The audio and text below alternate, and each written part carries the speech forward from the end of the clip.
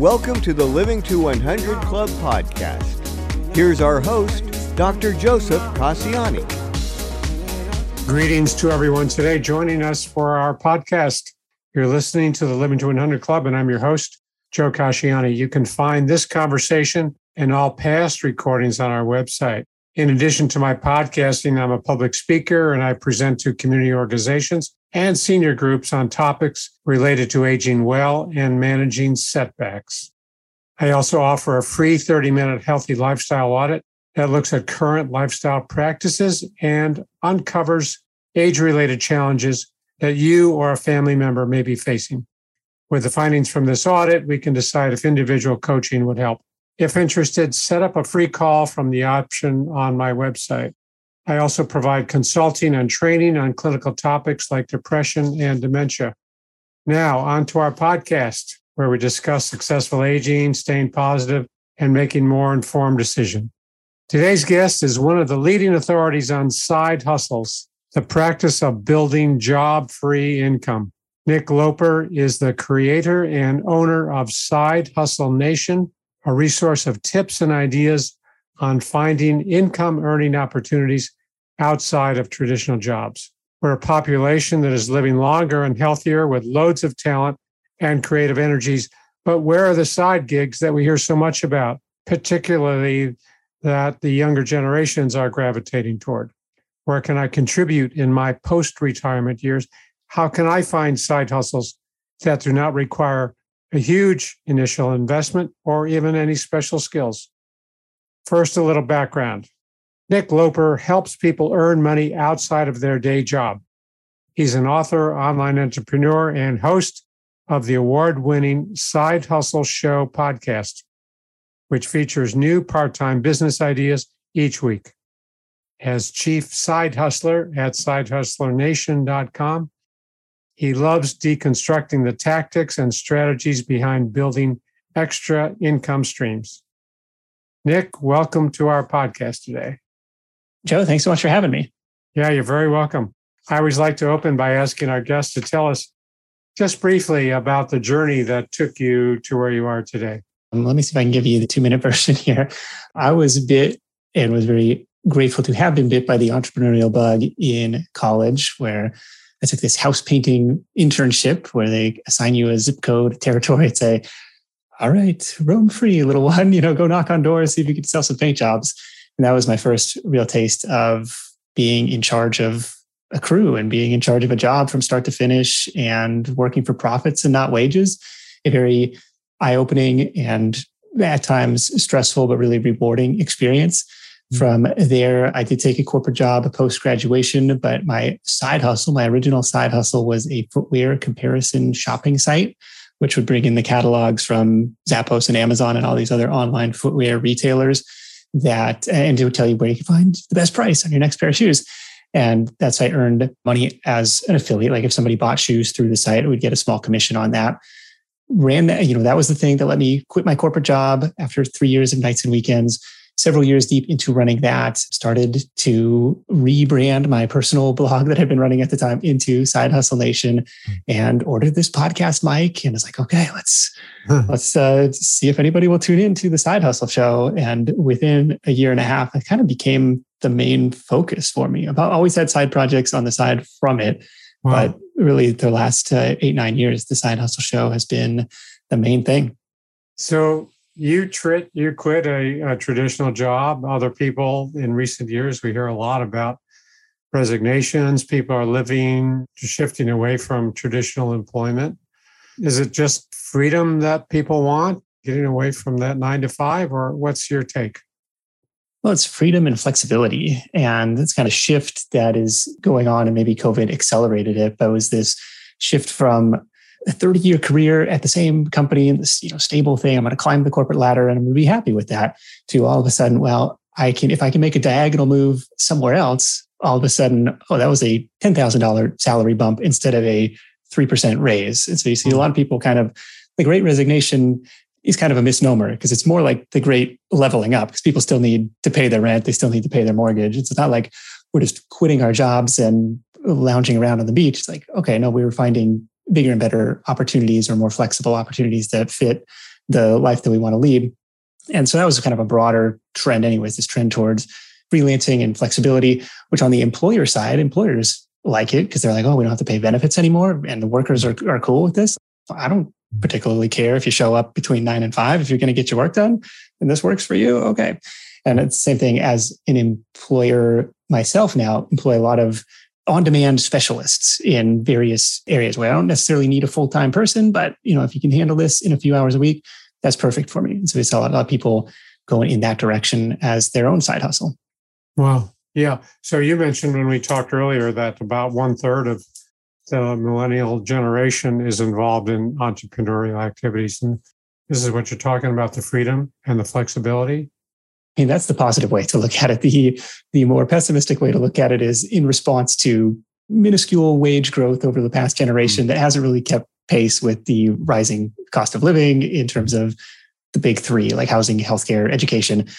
There's a lot of people having a hard time making ends meet. And so they're approaching the side hustle like freedom and flexibility. That's a great ideal. It's a great place to play. But I kind of need to make rent next month. And so a lot of people approaching it really from both sides. We see people's highlight reels on social media of what is possible, what is out there to achieve, and kind of coupled with this necessity and oftentimes really back against the wall. Like, well, this current income isn't going to cut it. There's only so many expenses that I can cut before I'm living in a cardboard box. And now it's time to go out and address the revenue side of the equation. Yeah, hence the term hustle, right? That's where we really have to move, and we can't just wait for the paychecks to come in every other Friday. It's really a matter of our taking that step and that initiative and finding new ways to earn some extra money.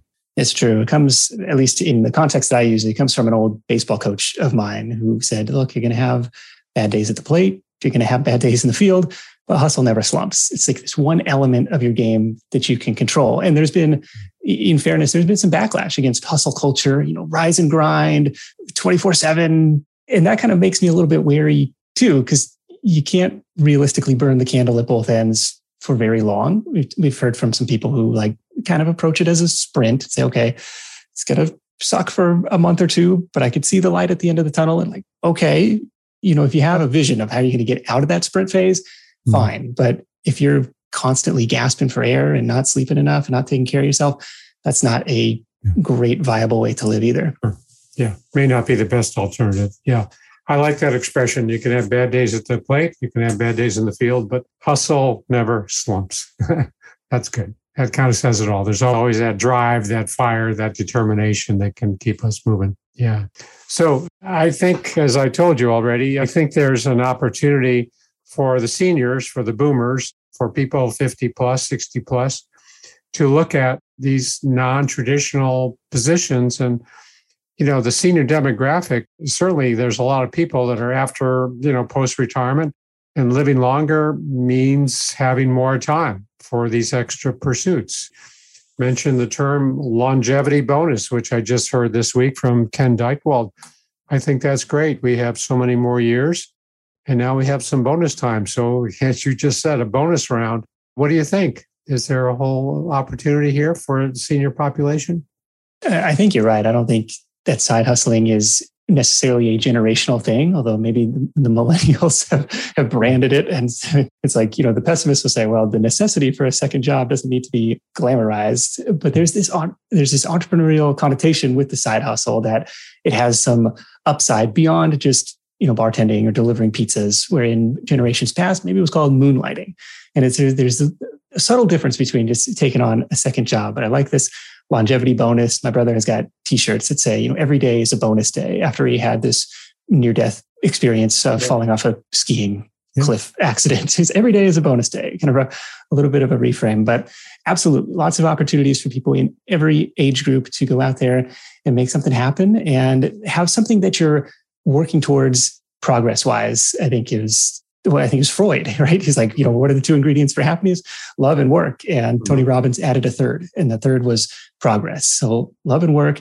And then this sense of progress, like advancing the ball and making, feeling like you're better today than you were yesterday in any area of your life. I think that's really important. Yeah, I like that. I agree 100%. Small steps. We're not comparing ourselves to others. We're comparing ourselves to where we were yesterday, right? Small steps, turtle steps forward. And that's what builds that confidence and success and keeps that reinforcement going. So let's talk about some of the specifics here. I love your website, Side Hustle Nation. You have 100 general ideas plus specific jobs like online businesses and freelancing. So can you help us understand what are the main categories of these part-time jobs or side hustles? Absolutely. So the big three categories that not just side hustles, but pretty much any business in the world is going to fall under would be selling a product, selling a service, and then selling content or like building an audience. I'll call it an audience-based business. And all three of those center around some sort of pain or problem in most cases. Like, what problem do you solve? What pain do you take away? Much easier to sell pain pills than it is to sell vitamins. And think about a dirty house as a common pain point or a common problem that people face.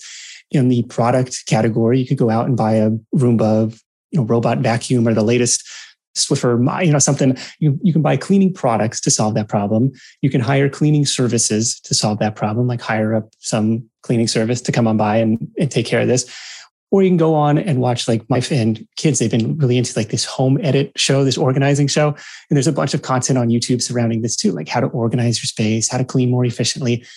So there's a bunch of different businesses tackling the same problem from different angles. But the big three are that product, service, and content. Mm-hmm. So fulfilling some pain, answering some problem. You're either selling a product, a service, or content, as you say. Yeah. Let's talk about some of the examples. What are some of these side? Is it okay to use the word hustle, or should we call them gigs? Or side hustle, side gigs, small businesses, where we see a lot of people get started, especially if you want to, have that endorphin hit, that motivation of seeing some quick wins. You see a lot of people get started in the freelancing or consulting space, this service-based business space, where you can either say, I am the expert, I know how to solve this problem for you. Or you could say, I am going to put on my matchmaker hat and I'm going to find people who already know how to solve this problem with people who need this problem solved. And we've seen some really fun examples of people doing that in the home cleaning space as one example, to say, I was looking at the Yelp reviews for home cleaners and nobody complains about the cleaning itself. They complained that it was hard to get a quote, that it was, nobody answered the phone, and just all this other kind of like administrative stuff. Like, I could be a pretty good operator. I could play that game and I can go find people who already know how to clean and I can connect the dots there. That's one thing on the service side of things. A couple of examples from my own family. So my dad is a retired chemical engineer, and now he occasionally gets calls from past colleagues asking him to bid on different consulting projects. And sometimes they're from his old employer, right? So see people going down that consulting path as a quick win side hustle. You've built up this career's worth of expertise. There are other people who would love to tap into that.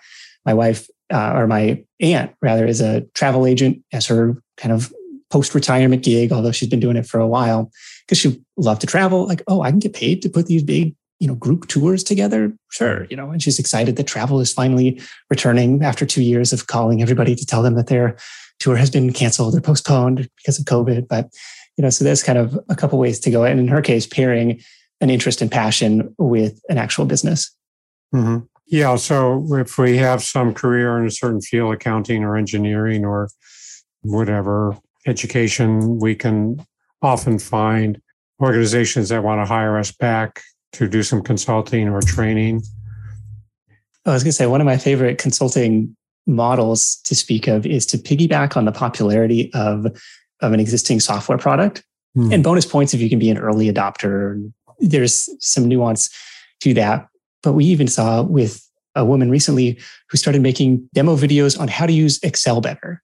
And I was like, this software has been around for 35 years or 45 years. It's like, this is not anything new. She's not an early adopter. It was created before she was born, but she tapped into a new audience and was able to sell actually an online course program, here's how to be better at Excel. And she's doing crazy with that stuff. But we've seen other people do similar with kind of hitching your cart to a particular software product and maybe you create YouTube content on that. Like, here's how to do fill in the blank in this particular software. And you can introduce yourself. Hey, I'm Nick. I'm a consultant on fill in the blank XYZ. And today we're going to talk about how to do this in this. Like, that's a really cool side hustle because you're building this YouTube content, you're building up an audience there, and eventually you can monetize that. But people, like my friend who was doing this, saw that people would come to the video and say, that was really cool. Could you come in and do a training for our team on this? Like, you didn't have to be in person. We'll pay you to do it remotely. And oh, okay, sure. How much do I charge for that? And it's kind of off to the races. Mm-hmm. Yeah, repurposing that video or that instruction, that expertise, and not only in a video, but also in person, online, or for a company. Yeah. So are there outfits out there that we can go to and, say, hey, I've got this expertise in childhood education or whatever, they'll hire me or what? There is a specialized marketplace for just about everything these days. And so you've got a couple options. You can go find one of those and create your listing. And like in the caregiving space, like care.com, for example, would be one place to kind of stick your flag in the sand, create your profile. Even tutoring to a certain extent, there's, I think, tutor.com or wyzant.com, wyzant.com, where you can create a profile, and then people are already searching on these platforms to go find a tutor, or go find a caregiver. And so that's one way to go. And then the other way to go is the full freelance solopreneur. Like, I'm going to go create my own Google My Business listing. I'm going to create the video content. I'm going to put my name out there. I'm going to put flyers around the neighborhood. I'm going to do that side of the marketing game too. So do you recommend people stay within their area of expertise or career, or should we shift 180 degrees and go in another direction? Well, that's probably hard to answer, I'm sure. Yeah, that's the beauty of it, is it's your gig. Easier starting out to say, well, I have some credibility. I've got a couple of decades of experience in this industry, and that's fine. If you enjoyed it, if you thought it was fun, by all means. If you were kind of like, dude, that's the last thing I would ever consider doing as a side hustle, like that's probably a good sign to pivot to something else that may interest you. Sure. Any other hot areas? What are some of the busier side hustles coming online these days? Well, I recently talked to a pair of retirees in the Orlando area, and their side hustle, or their kind of retirement business now, they have gone pretty serious into it, was just flipping products, buying low, selling high. And they would build relationships with people who were putting on estate sales and these local sellers groups. And they're trying to find, they describe their model as low inventory, high margin. So we're not interested in flipping, thrift store dresses for $15 worth of profit. Like, we're interested in flipping forklifts and seats out of Mercedes Sprinter vans, and an inversion table was another example that they get, like kind of bigger, bulkier stuff, but you make hundreds of dollars per item. And so it's like low volume, high margin. It's like, oh, okay, that's a really interesting side hustle. There's inventory, undervalued inventory to go out locally and then open it up to a broader audience nationwide on eBay. Wow, that seems pretty creative, pretty innovative. I mean, not entirely new, but not a typical kind of side gig. Yeah. Any others that come to mind? I mean, any other with some buzz on them? There was a couple that's not in the typical demographic, but we've had people doing kind of like handy person services locally. Talked about kind of local marketing ideas with him. One thing that was kind of cool was creating an after-school program. So we had actually a high school dean outside of Chicago who was teaching chess, and he was like a former math teacher. And he kind of built up this local community of kids and parents that were interested in chess, and started hosting these weekly classes. And then he started hosting them online. And then he started hiring other sub teachers underneath him. And it ended up creating this really valuable ecosystem where he started out training chess at this summer camp and doing this. He was like making $17 an hour at this summer camp. And he's like, well, what if I had 8 or 10 kids in one class? We cover the same kind of material. All of a sudden, the hourly rate just explodes. So I like that as a way both to give back to the community, and maybe you teach art classes or some other skill or interest of yours that could be of value to parents and kids. Mm-hmm. So do you have kind of instruction on your website on how to go about becoming this freelancer, or are you mostly focused on here are the organizations that are hiring? Yeah, my approach has mostly been to teach through case studies and pointing the mic at somebody else and letting them kind of explain their step-by-step. Well, how did you do this? How'd you go about getting your first customers? I love that part of the equation. I think it's so much easier to go from 1 to 10 than it is from 0 to 1. So we spend a lot of time on that 0 to 1. Like, wait a minute, how did people find out about this? How much did you figure out how to charge? Like, how did that work? So spend a lot of time on that in the podcast archives and in the blog archives. Yeah, that makes a lot of sense. And that's more helpful too. I can see that, where people can go and actually follow the thinking process, the steps somebody took, the entrepreneur took. Yeah, great. How about baking and making jams and jellies and things? Does that work? It can work, and it can work. I mean, maybe it's easier to start locally. Like a friend of mine in Livermore, where we used to live, she ran So Here's the Dough, and it was like these custom, nicely decorated sugar cookies, and it was built over the practice of batch after batch after batch of repetition that she got really good at this. But she sells these cookies for like $50 plus per dozen, and she sells out in minutes. The audience is almost entirely built of other moms on Instagram. And it was like, I can't ship. There's a limit because I have this cottage kitchen license. There's a limit on how much I can do per year. So her business has some natural ceilings to it, but that's perfectly fine for her because it's kind of this side hustle the kids are in on and they enjoy helping out with. And it's, this is what mom does. She's a cookie machine. Yeah. Yeah. So locally, like at a swap meet or a local bake sale or communities, that's one thing because you're not facing shipping problems and storage and all that. So another fun one was a knife sharpening business where this was a military guy and he was looking for something to do with his hands and taught himself on YouTube how to sharpen knives and, practiced on friends and families first to make sure he wasn't like screwing this up for any customers. But it's like, this is actually kind of enjoyable and pretty lucrative work. And you going out to local, a lot of farm equipment, like you can sharpen your shears and your mower blades and all this stuff, but also residential customers. Like every house in the town is a potential customer of his. And so you set up the little booth at the farmer's market and, got the grinding wheel. And I think, so lots of different ways to get it done. I thought that was kind of a cool example. He's like, make $30 an hour in my spare time. It's pretty fun. Sure. How about the mobile ovens? Like I've seen the people advertising their pizza. They bring their pizza ovens to parties and they can do that. There's probably some expenses in that too.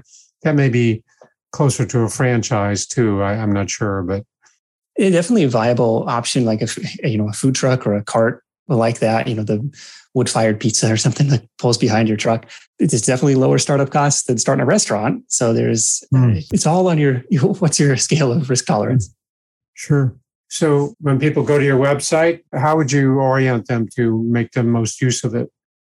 It's a good question because it is overwhelming. Like I tried to put together at sidehustlenation.com/ideas, this big old laundry list of ideas over there, no email opt-in required.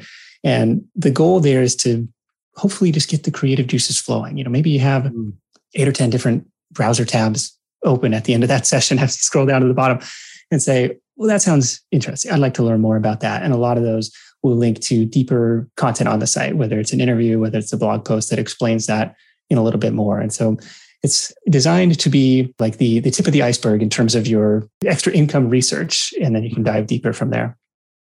Yeah, it's a beautiful website. I've been there a few times. There's so much information, so many good ideas and suggestions.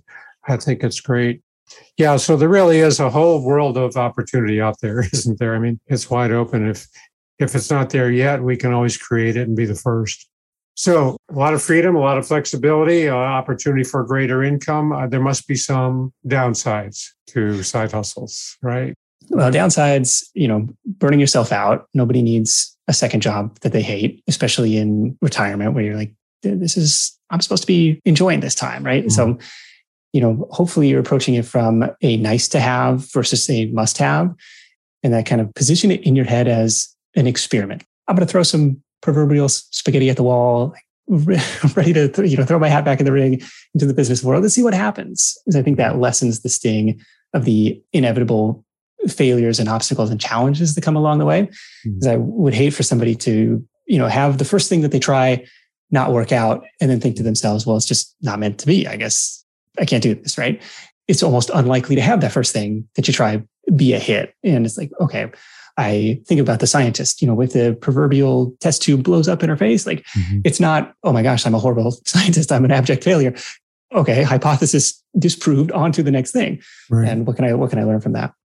Yeah, so a lot of that has to do with our attitudes about success and being willing to handle frustration and setbacks and not get thrown. I mean, I talk about that all the time when we have our setbacks and we get knocked down and we want to get back up. But at some point, this is not a good idea, right? I mean, this isn't going to fly. And I've been at it for X number of months or years. And we recognize it's time to find a new position. Yeah, for me, it's the decision of when to quit or when to pause is kind of the combination of things. If I'm not seeing any traction and I've come to dread the work, those are kind of a red flag for me to say, okay, let's reevaluate these things. Friends on the podcast turn around and ask the same question. Like, in those early days, like what kept you going when, relatively speaking, nobody was tuning in, nobody was paying any attention, there was no revenue. And sometimes they would say, I would punt myself out a quit date, maybe 3 months from now, maybe 6 months from now, and just, I'm not even going to think about it until that quit date comes. And on the quit date, I have to ask myself, well, is this something I still enjoy doing? And then if so, yes, continue and punt it out another 3 months. And I think it kind of gives yourself permission to not sweat it day to day. Say like, look, I'm going to follow this plan. I'm going to execute on this. And I think it's also really important to have something that you look forward to when you wake up in the morning, looking forward to working on something. And like we talked about, moving that ball forward, seeing a sense of progress. So you've heard probably too many stories of people who, work their 40-year career and then within 3 months of retirement, they are either upset or they're dead because they didn't have anything to live for anymore. So it's like, that's one. I'm not saying a side hustle has to be that thing. Like, my dad has become obsessed with golf in his retirement, and it's something that he can see progress toward. Like, oh, I shot a 94 today, and that was better than 100 last week. So I mean, seeing improvement in other areas, but something that you can work towards, I think, is really, and look forward to, I think, is really important. Yeah, well, that's really good. I'm glad you brought that up, because the sense of purpose and kind of a hobby or passion, whatever it is, we know that allows people to live longer for a variety of reasons. But we know the oldest of the oldest centenarians are always showing that they have this kind of connection to some service or community or some hobby that allows them to wake up in the morning, as you say, and put a smile on their face and say, I've got some things to do today. That's right. And I love the tip too about giving yourself that 2-month or maybe a 3-month deadline and put it out of your mind. And when that 3 months comes along, are you feeling the same way? Okay, maybe it's time to hang it up, but maybe not. Maybe you've had a couple little successes and you can maybe give yourself another 3 months, kick the can down the road a little bit more. That's right. If it's something that you enjoy doing and it's not burning through your savings, then, why not keep at it? Yeah, it's that sense of purpose. I think that's really so critical. Makes a big difference. Now, you've written a number of books, I think 6 or 7. What are these books about, Nick? Tell us. Well, we talked a little bit about these, mini marketplaces like the caregiving and the tutoring and, all of these. So one of the earlier books was called Buy Buttons. And that was the thesis of that. If you want to make extra money, go where the cash is already flowing. Get in front of customers where they already expect to search for somebody selling what you sell, and then they expect to spend money there. So that's the thesis of Buy Buttons. The most recent project was called 1K 100 Ways, which features 100 members of the Side Hustle Nation community on how they made an extra $1,000. In some cases, $1,000 a month or more. In some cases, it might have taken 6 or 7 months to get to that threshold, but that one is told in parallel in the words of the community.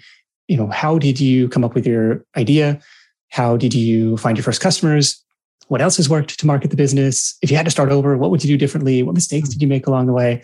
And kind of you can compare really some fun examples of different side businesses page by page in that book.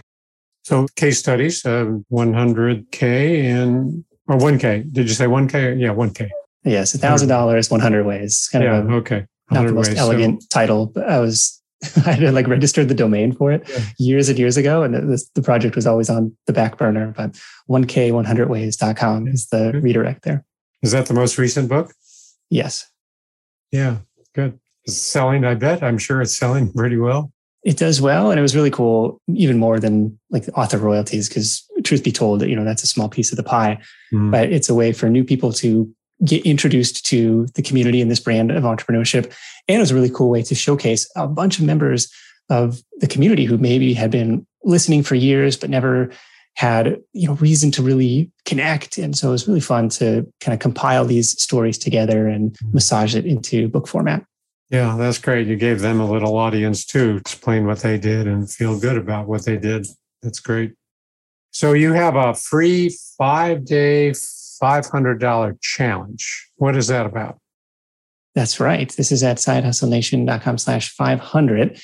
And this is 5 days to add an extra $500 to your bottom line. We walk through some really quick ways, hopefully quick wins to go ahead and get that done. Some of the businesses that we talked about today, whether it's just decluttering your garage, whether it's doing consumer research studies, but some of these quick side hustle wins, you can hopefully start to feel some positive momentum and say, all right, I'm in. What else you got? So it's just a challenge. There's no investment in this, or what is it? Yeah, that's right. Totally just a free challenge to join in exchange for an email. Okay. You're putting your name on the line and you're saying, this is what I'm going to do, and $500 and I'll show you how. Okay. I like that. Yeah. This is great. Any other opportunities that come to mind before we wrap up? You just reminded me with the 1K 100 Ways book. One of my favorite stories in there is a high school teacher out of New York, and his side business, was renting out portable hot tubs, which I never knew was a thing. My idea of a rental business was go buy a 3-bedroom, 2-bath house. And if you can hit 1% of the purchase price in monthly rent, then that's a good deal. Like, go for that. But his math penciled out quite a bit differently. He's like, okay, well, if I can buy these things used for $2,500, get them cleaned up, fixed if they need to be, and then I can rent them out for $500 a month. Like, all of a sudden, my break-even math is so much more interesting than traditional rental real estate. And we've seen from him doing, and he had a fleet of like 25 or 30 of these hot tubs. Wow. And I was like, Steve, where do you keep these things? They're just like stacked up in your garage. You got a storage unit. He's like, that's the crazy thing. They're all rented out. No maybe inventory. At one time I got 2 or 3, I got 2 or 3 of these things like, in my side yard. But other than that, they're always rented out. Wow. And I thought that was a really inspiring, unconventional rental business. And it made me think, well, what else is out there that you could, well, that's out? creative. I'm sure there's a lot of things. That's flipping hot tubs, right? I mean, buying low and renting them out. Yeah, that's great. That's great.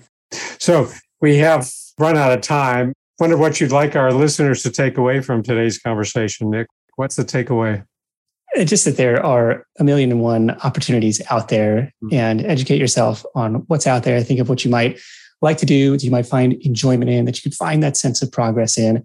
And at the end of the day, if there's a little bit of cash reward, cash incentive for doing so, then that is awesome as a good second act, a retirement gig, to have it be play money, hopefully, and have some fun with it, because there's... That's great advice. Great advice. Yeah. We'll come back in a minute to get your contact information. But before we wrap up, I just want to remind our listeners about a co-sponsor for our program, A Mighty Good Time. Are you looking for ways to engage and stay active? Check out amightygoodtime.com. It's a one-stop shop for events and activities for those 50 and over. It's free to search and it's free to post. amightygoodtime.com. And be sure to visit the Living to 100 Club website to sign up for our weekly podcast announcements and monthly newsletters. And while you're there, be sure to download a free copy of my 9 tips for living longer. Lastly, pick up a copy of my book, Living Longer is the New Normal, all about maintaining a positive mindset in all we do. It's on Amazon as an ebook or hard copy. We've been talking today with Nick Loper. Nick, for those who might want to contact you, what's the best way to do that? Nick at sidehustlenation.com is my email. The social media I'm most active on is the Side Hustle Nation Facebook group. sidehustlenation.com/FB will redirect you over there. We're closing in on 50,000 members, a really active community of people answering questions, sharing their side hustles, sharing their wins, and just generally being supportive and cool place to hang out. 50,000. That's great. That's quite a following. Yeah, you got some great content to share. I'm really glad you came on our podcast. And, we just touched the tip of the iceberg, I'm sure. But I really encourage our listeners to go to sidehustlenation.com. You'll see a wealth of information, ideas, and maybe it'll spark some of our own creativity. So thanks very much for being on our program. And thanks to everyone for tuning in today. Hope to see you next time.